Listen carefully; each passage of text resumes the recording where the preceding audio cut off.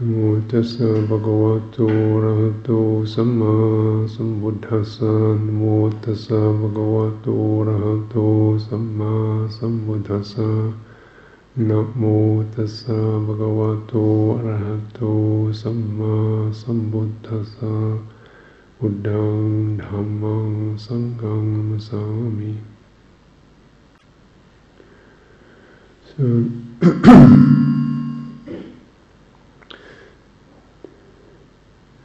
you ever wonder how you're doing in your practice?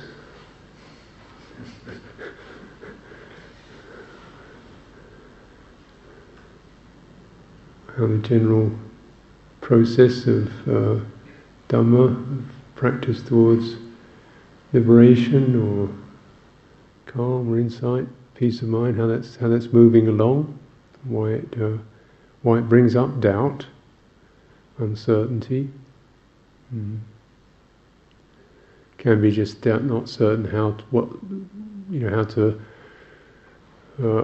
adapt to different situations in our lives as situations change, the jobs, professions, families change, the bodies change, health changes. People around us come and go. The feeling of, how do I handle this? Is this working for me? So there's a kind of, the very nature of change brings up a sort of a wobble of trying to find the stable ground, which we feel is myself, stable bit. And naturally, one of the ironies of practice is that as you meditate and contemplate, one of the first insights that becomes clear is how changeable states are. This apparent stable ground is seemingly unstable. Thoughts come and go, the moods come and go, and we think, well, that's good because some of them are not very pleasant. Confusing, jangled, strident thoughts come and go. But then you also find that the rather pleasant stuff comes and goes too. And even the feelings of certainty come and go. So you've got a kind of external sense of things changing and shifting. Internally things change and shift, the emotions and the moods, and the more that we actually focus and stabilize our vision, our attention, if you like, in meditation, the way of looking, the way of really holding attention, focusing, concentrating, meditating. The more we do that, the more we begin to see how states are inherently changeable. So we get states, in meditation experience, you get quite high, blissful, happy states, or sometimes really quite ghastly, hindered, confused states, and you come out of that and wow, but it is this process of change and flux.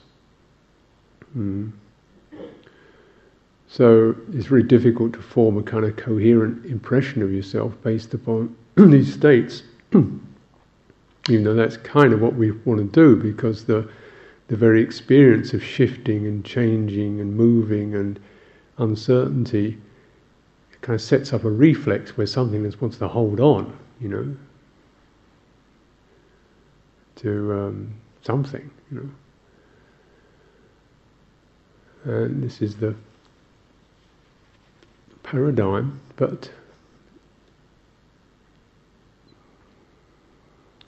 and we hold on in various ways, like we may hold on to places, situations, people, relationships, but then because what is perhaps we feel more under our control is holding on internally, or so perhaps we hold on to being who we think we are. We hold on to developing that, I'm a special person, or I'm at this stage or another, or I'm a zodiac sign, or I am a, whatever it is. and that kind of can get quite self-obsessed in that way. Or I'm a sensitive person, or I'm a loving person, or I'm a person who needs this, or a person who doesn't need that, or these kind of things. You can get fairly refined in terms of self-definition about what we want, what we need, what we can't, what we are, the way we are, and the way we always have been, because we were this way and that way when we were this age and that age, and so forth.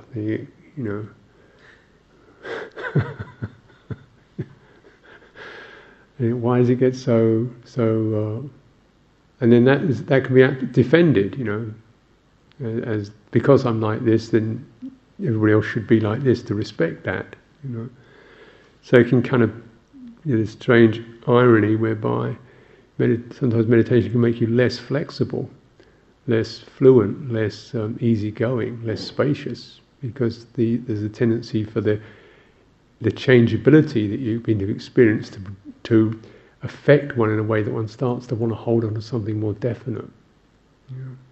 It's a basic instinct, the instinct for security. And the really difficult bit to integrate is the sense that there isn't any security in any of this stuff, but there is security in knowing, in awareness of the changeability, which is the important bit. So you have what we call the conditioned or the mundane, and then you have something beyond that. And to shift from one to the other is a graduated process. You begin to have more trust in awareness, in knowingness, in that quality of insight, that sense of attention, pure attention, unbiased attention that can learn to let go of things, let go of definitions, let go of feeling, let go of emotion, let go of these powerful passions and drives, which are very convincing and compelling. There's an energy in them. These are not compelling because of some reason. And when you feel affected by something, you don't have to figure it out. You feel convinced because it floods your veins and your nervous system. You get charged up. This is the real thing. It's not something you figure out. You can feel it affecting your heart. So that's where conviction comes from. It's an emotional experience. It's a heart experience. And it floods everything. So when we are angry or upset or rejoicing or whatever we're emotionally affected, threatened, relaxed, and so forth, then these effects, positive, negative, we feed on those. Something that feeds on those. We create our conviction out of that. Then we want to make that solid. Something that makes it solid. Even if it's unpleasant, because that sense of being filled by experience in an energetic way, in an emotional way, becomes a kind of a sense of solidity, of a reference point. Okay, life is mean and nasty, right, that is true, therefore I create strategies to cope with that. As long as I know where it is, then I can do something to create some strategies or something to deal with it. So this is how our personality forms, as a kind of series of strategies and patterns to deal with what we feel is the truth of existence. And what we feel is the truth of existence has an emotional quality, has an affective quality. It fills us, and when we sit and meditate, it kind of whispers to us, and we begin to experience that. And a lot of our practice is just beginning to work upon these areas of conviction where we feel tight, where we feel this is what I am, this is the way it should be, and so forth. Because as long as we keep firming up in those ways, we find conflict. with other people who are convinced in their ways of the way things should be and the way it is and the way it isn't. you know? So, if you're walking around feeling life is a threat and difficult, and you've got to sit down and figure it out, you find conflict with people who think life's a breeze and just take it easy and relax and everything's okay. You think, why are they so irresponsible? We should sit down and work it out. And so forth. So, there's always some sense of clashing because of that tendency to fixate on what I feel convinced by, which is compounded out of patterns of states of mind that repeat, that fill us, that affect us, that we feel connected to, that we feel fed by, attached to, formed around, because they keep repeating and repeating and repeating. So as they repeat, you think, well, that must be me because it keeps coming back again. But actually, that is a pattern. And part of our meditation process is to recognize there are times when we're not actually in those patterns. Why we develop samatha, calming, stopping thinking, loving kindness, faith, devotion, is to actually radically learn how to shift the patterns when I'm not actually patterning myself in the way I used to. And why one of the practices of living in community and trying to meet other people and be with each other is to reform ourselves in terms of there are people I can trust or feel okay with or have differences of opinion with, but it doesn't really amount to a big issue. You get to ease up some of these senses of self, the boundaries of it, on an external level as well as an internal level. But of course, the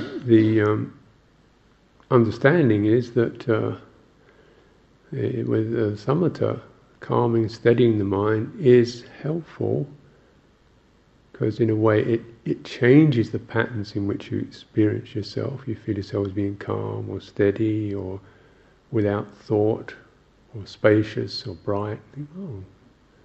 But naturally, there's a kind of feeling, this is where I should be more often. I want to be more of this. I want to be in this place more. The other stuff doesn't matter. I want to be here. I don't want this rest of this fuzzy stuff. So then the same kind of process occurs.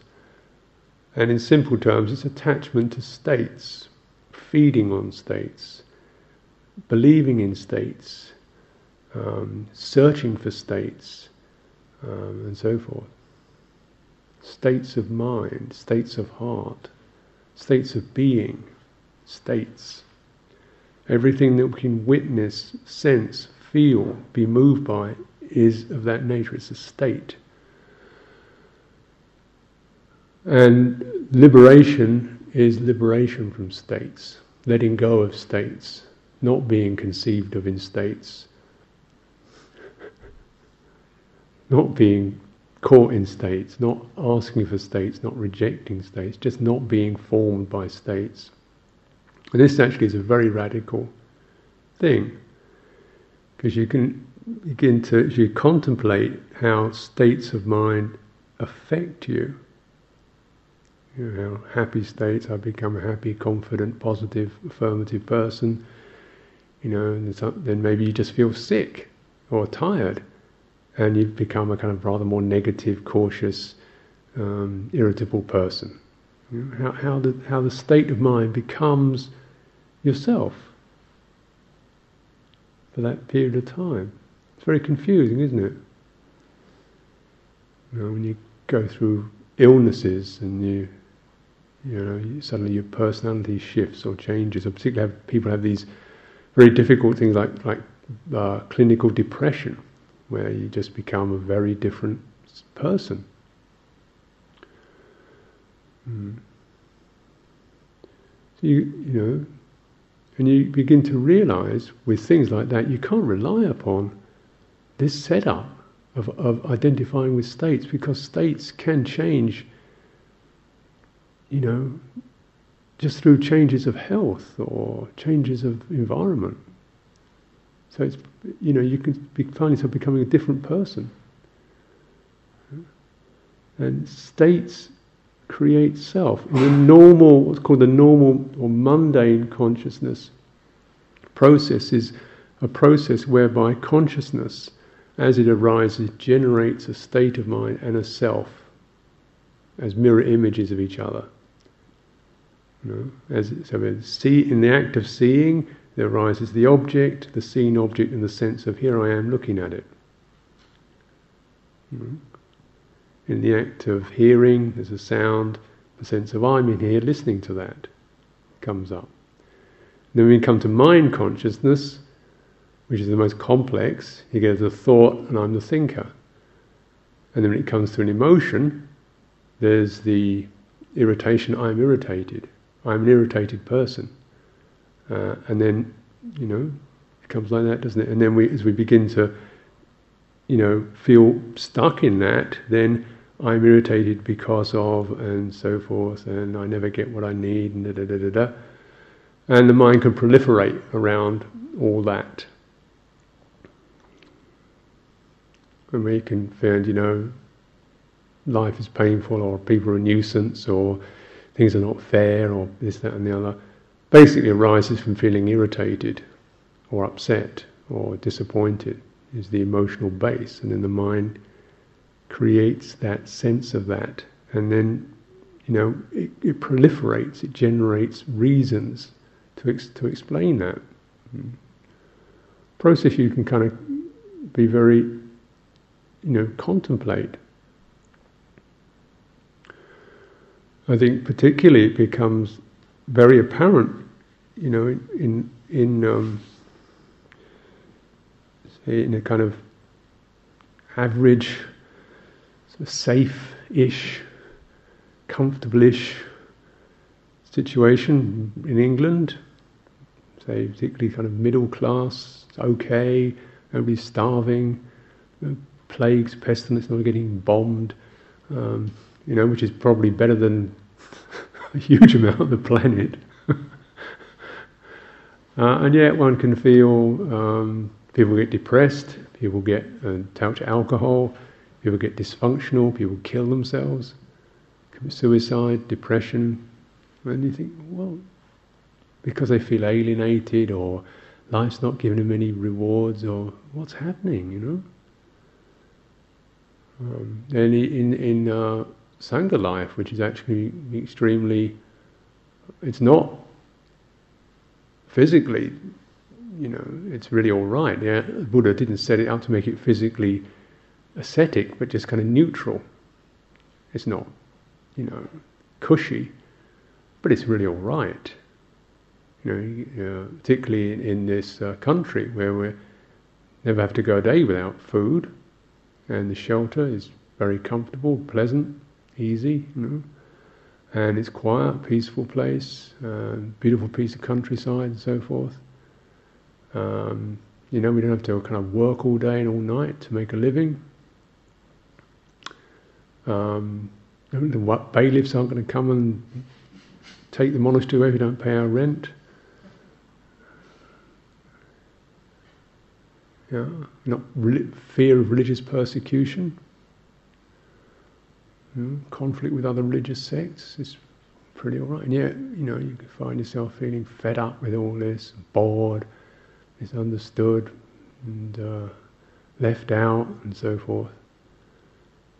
And wow, where did this come from?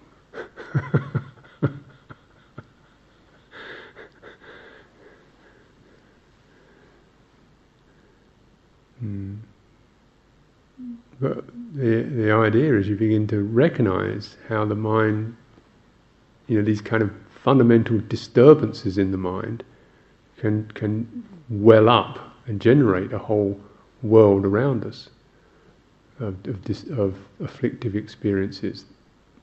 And so our practice is really to come to those areas of disturbance where we're actually unable to feel comfortable, to handle it, to stay attentive to it. And as long as the something is not properly attended to, the irony of it is that it seems permanent. See, although we might very well kind of recognize on one level, things change, things are impermanent and so on, around us or within us, and yet there are places that seem fairly permanent,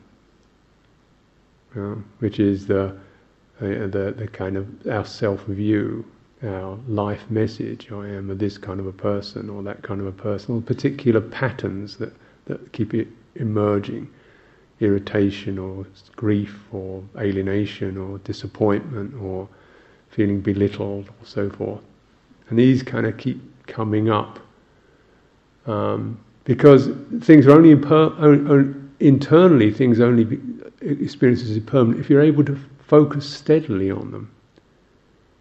Like the average person doesn't meditate, doesn't acknowledge the impermanence of thought and feelings. There's definitely a strong feeling that this is all quite solid. But it's only in that focused attention that you're able to really acknowledge impermanence, fundamental impermanence, radical impermanence. And there's bits that get very difficult to attend to. Emotionally charged pieces of craving or passion or hurt or pain of some kind, very difficult. So the sense of building up the samatha is to build up not necessarily even happy states so much as a really strong confidence in being present with whatever it is. Then so that can be allowed to well up and shift and change. So there's this process of kind of a cleaning out, a purification of all our self-estimations, our self-doubts, our self-fears, our illicit passions, our strange murky worries, our history of grievances.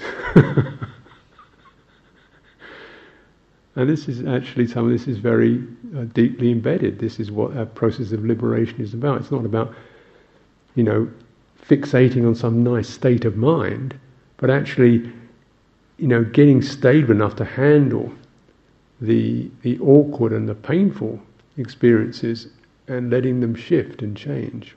And what is left is not some firmer sense of I am this, but a sense of, oh, well, I'm not that.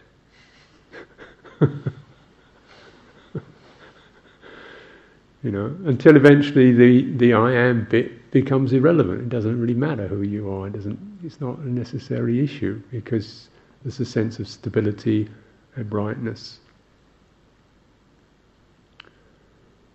The issue of self, the sense of self, really arises from this inability to handle the stress and suffering. So that's what makes us clamp into I am one of these and not one of those. And you can see that happen externally as well as internally. You can see it in ethnic groups, in religious groups, suddenly get very strongly committed to being this and not that as a kind of defense system. And the more they pound the Muslim world with bombs, the more firmly Muslim that group are going to get. We are this and not that,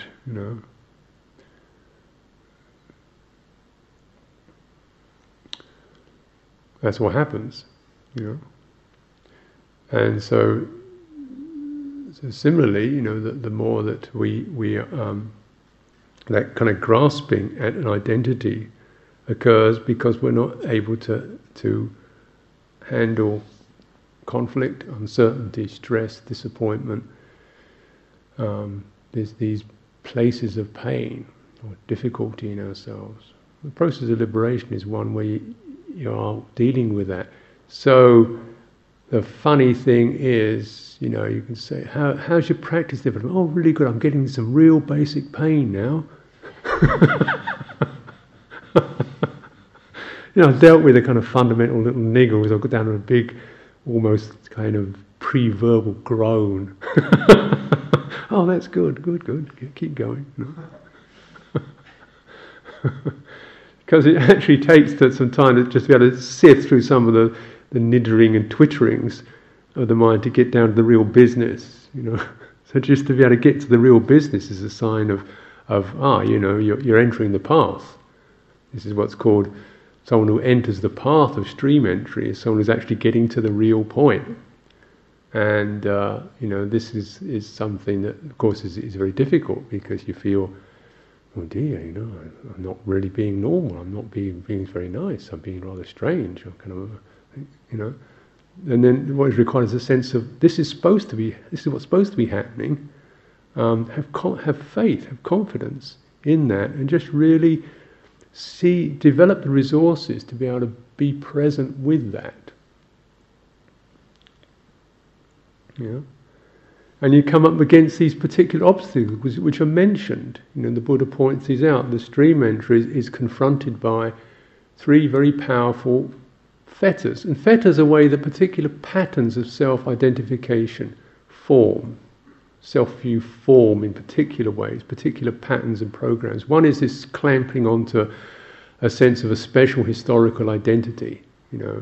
I'm one of these and one of those is what I am, and we clamp onto ideas about our past, or our role, or our function, So I can find in my own mind, I start to think, well, I am the abbot, generally means I'm not getting what I want.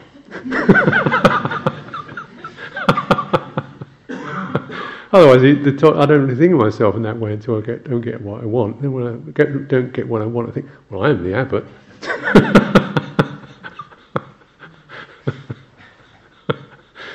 Other times it doesn't seem to occur. It just kind of, So it's interesting, isn't it? I've been here for 25 years and doing this all my life. I've worked so hard. Just basically, I'm not getting what I want. So therefore, I resort to some kind of historical pretext to back up my claims on having and getting pleasant things, or getting my own way. So naturally, this is okay. What's that mean?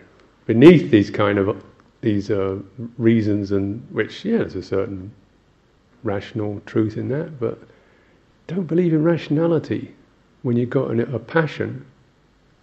That's just a decoy. You go down to the feeling of grumble, grumble, grumble. And then rather than to just produce some historical identity to justify that grumble, you go into feel grumble. How can you be with grumble?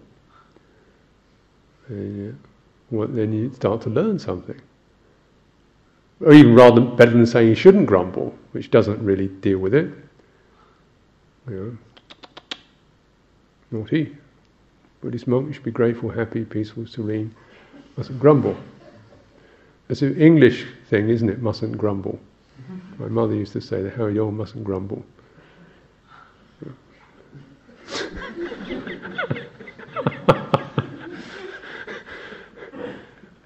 But despite this admonition to someone who mustn't grumble, I do grumble.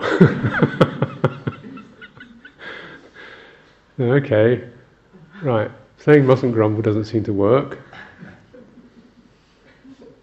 So feel the grumble. How can I actually be present with the grumble? Well, I can kind of start to feel when I feel what happens when I grumble. The kind of mind gets jangling, running around. The emotions start churning up. Head starts buzzing. Also, I just start to feel what happens in my body. Sometimes I'm just not even aware of the body anymore. Just go into this particular thought or mood. So I just come back to the body and realise the body's kind of tight or constricted or tense. Just open up, straighten up. It's grumble in peace now. So just sometimes just even coming to your body, coming out of that, without making an issue about the emotion, gives you a sense of, oh, what is that? Well, look at that. You've immediately got some sense of distance, which is not based upon any negation or criticism of the mood you're having. You're just finding a vantage point. So then, just this, why mindfulness of the body? We establish that, and you can develop a state of concentration or settledness upon that basis. So we develop states in order to not to become them, but to give us a vantage point from which we can view what we are becoming. And you come out of that, and you come to a sense of just being present, open. Heart starts to settle down. Feels relief of letting go.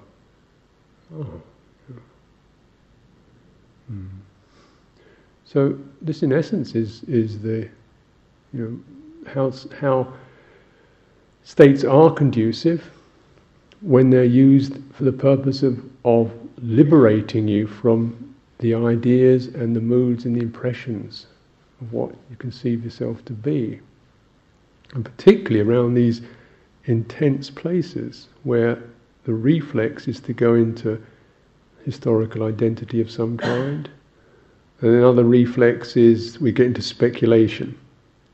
It's another major fetter. We speculate on how it could be and how it should be and why it is and why it isn't, and where it came from, what we should do about it and where we go next and so forth. So you get this kind of churning of speculations, doubt. Mind keeps trying to figure out what to do and how to do this and what I should do and could it be like this. We plan a lot. And all that is based upon a way in which, rather than when we're not capable right now, or perhaps we've forgotten, to be able to actually bear with the dukkha, something that spins out, and we start speculating on strategies which we could evolve to not have that experience. Don't not have things like, conflict with other people.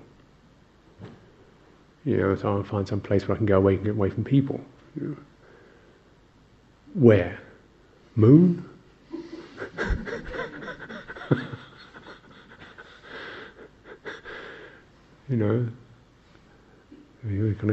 So, or maybe different people are different. I can't imagine a single person who could possibly not be in conflict with sometime or another. Otherwise it wouldn't be another person, would it be me? And I'm in conflict with me sometimes. So rather than that, just realising why we speculate, getting to feel the movement of speculation, I just want you to just stop doing that and bear with all that which is running in order to get away. Of course, the other major fetter for entrance to the noble path, the stream entry, is the fetter of attachment to systems, customs, rites, rituals, techniques, and so forth, which becomes pretty obsessive.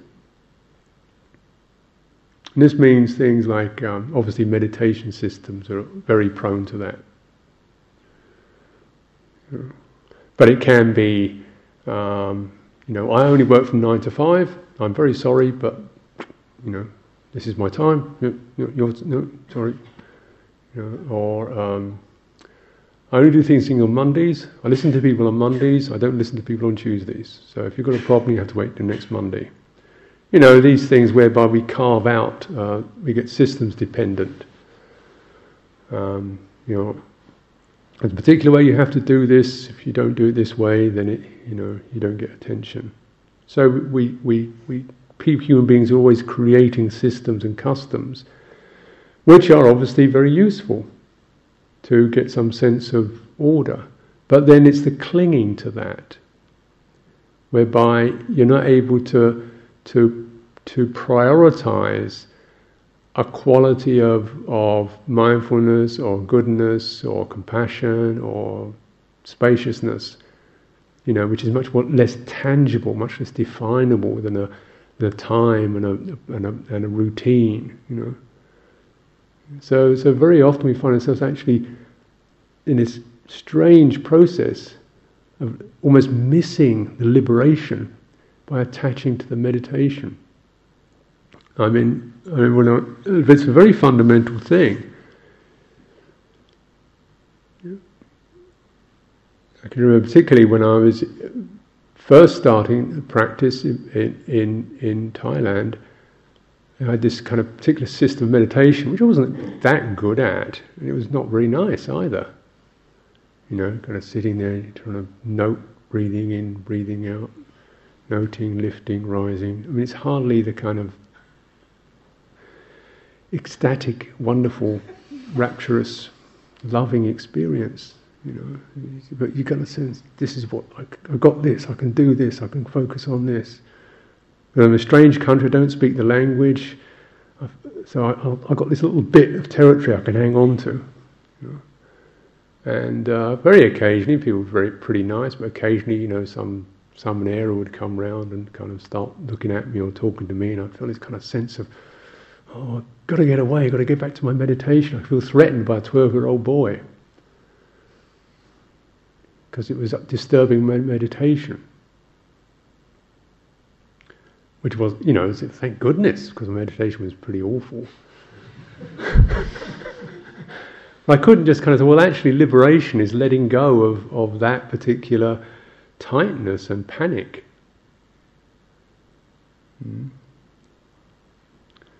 It's like this in these setups, how you can find yourself in this particular monastery. We generally have a kind of work period in the morning, then the afternoon. Some people go in the forest and so forth. So, if you're after the meeting, all right, get out. I can get back to my meditation. And if you're the guest monk or the guest nun, somebody turns up at 3 PM, I've got to go and see somebody, guest. It's turned up. What do you want? Disturbing my meditation. You're receiving guests and stuff like that. I could feel this myself, in the sense of just trying to be with people, and this panic in your mind to get away, where I could get my meditation. Think, is it really worth it? Couldn't I just let go right now?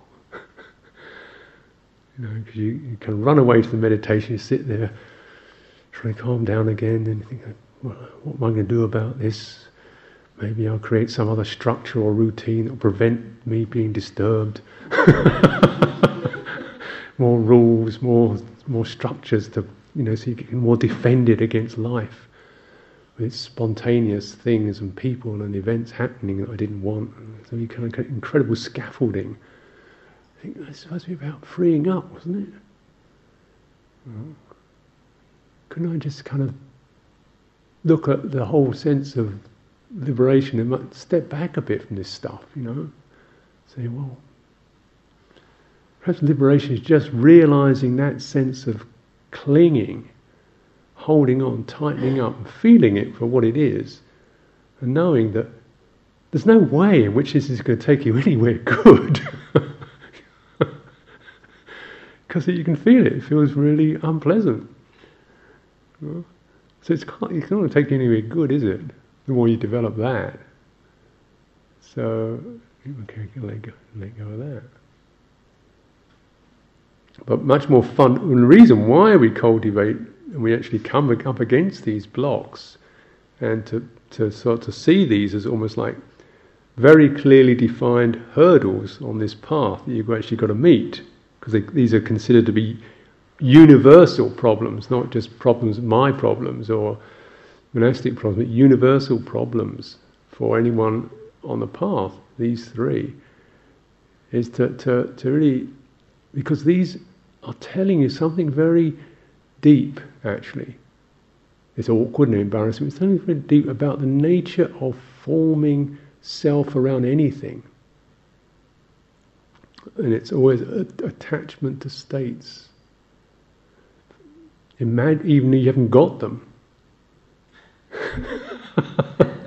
Those are the best ones to attach to, the ones you don't have. Because they can be fantastic, those states you don't have. I could be jhana, fourth jhana by now if I didn't have to receive the guests after the meal. Come on. I'd be blissed out, I'd be peaceful, I'd be into deep process work, I'd be dealing with my past problems, I wasn't kind of having to do the washing up, I could be doing some work on my most deeply founded problems from my life, and I got to do the washing up instead. I could be getting really intense about something right now, instead of having to just kind of do the washing up and natter to the person next to me and where's the washing up liquid, and I've got a hole in the finger of my glove and where do I get another pair from, and so forth. Oh God. I didn't come here to do this.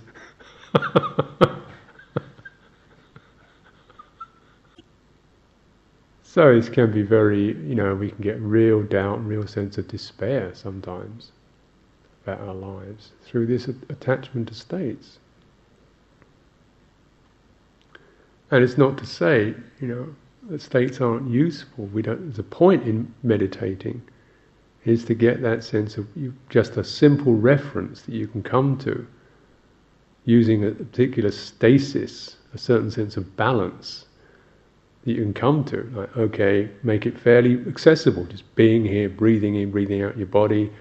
Okay, don't do breathing in, breathing out, sitting there, and then getting a sense of general feeling of okayness, forgiveness for others, kindness towards myself, feeling, some sense of appreciation and gratitude for where we are, some sense of contentment, reflection that actually brings you into a place of heartfulness that is, actually this is a pretty good deal, and nobody's really giving me a hard time, and I'm well, healthy, fed, fine, I'm okay, yeah, thanks very much, we get that sense. And then just witnessing through the mind. You get the body, the heart and the mind. Just, that's meditation, isn't it? Getting a sense of balance with those, so when the stuff comes up, you've got something simple, you can say, well, wait a minute, before I go into all that, with all its convictions and all its stories and all its what I've got to do and what I should be, and Buddhism is this and meditation is that, wait a minute, put a hold on that baby, You've been in that buggy so many times before. Just go back to being ordinary right now. Yeah, okay. Don't know who I am, don't know where I'm going. Let go.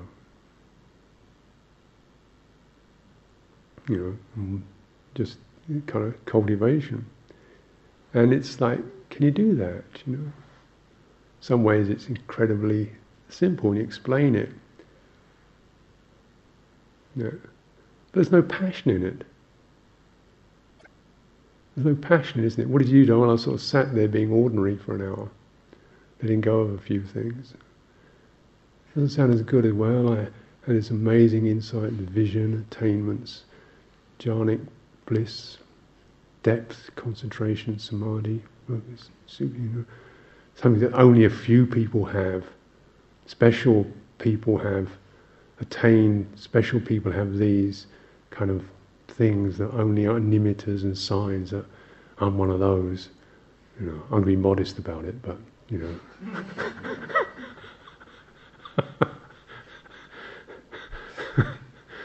But how long you sustain that? I mean, these things can be wonderful, marvelous. The energy that you can get from them can be used to your welfare.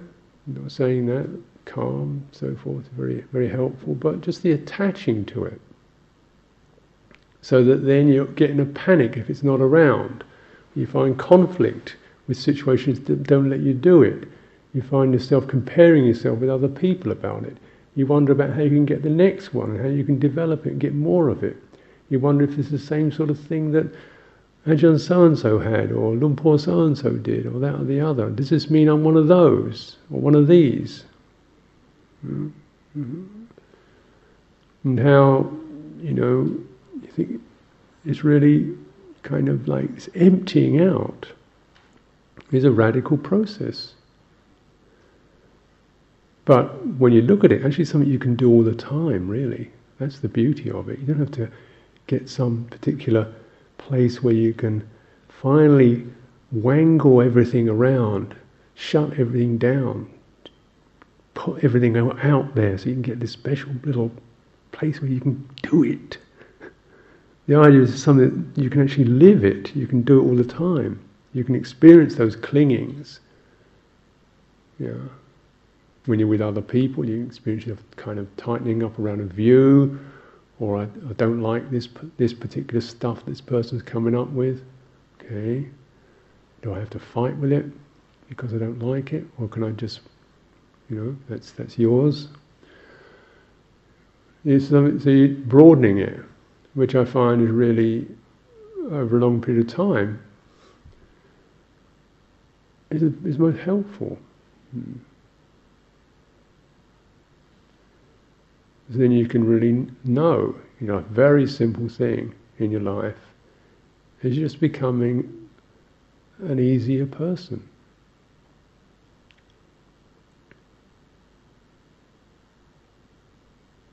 And you get a kind of faith in that, well, whatever the next bit's going to come up, that I haven't figured out, whatever the next bit's, the next kind of thing, so as I contemplate this, what happens if, they start bombing Buddhists, the people, some government or the other superpower decides that Buddhism is the enemy to global democracy, world peace and the new order.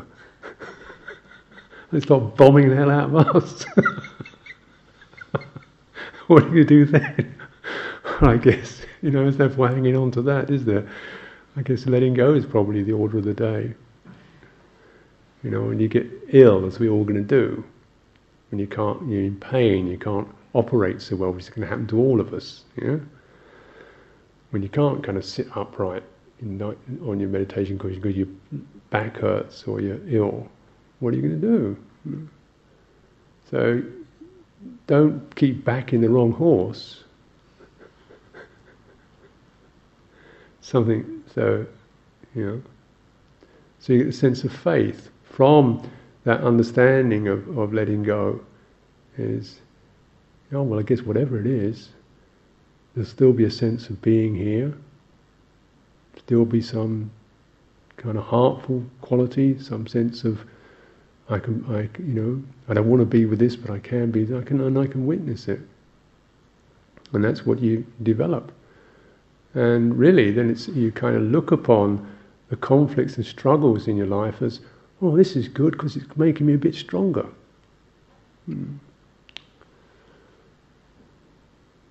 Rather than everything's going wrong.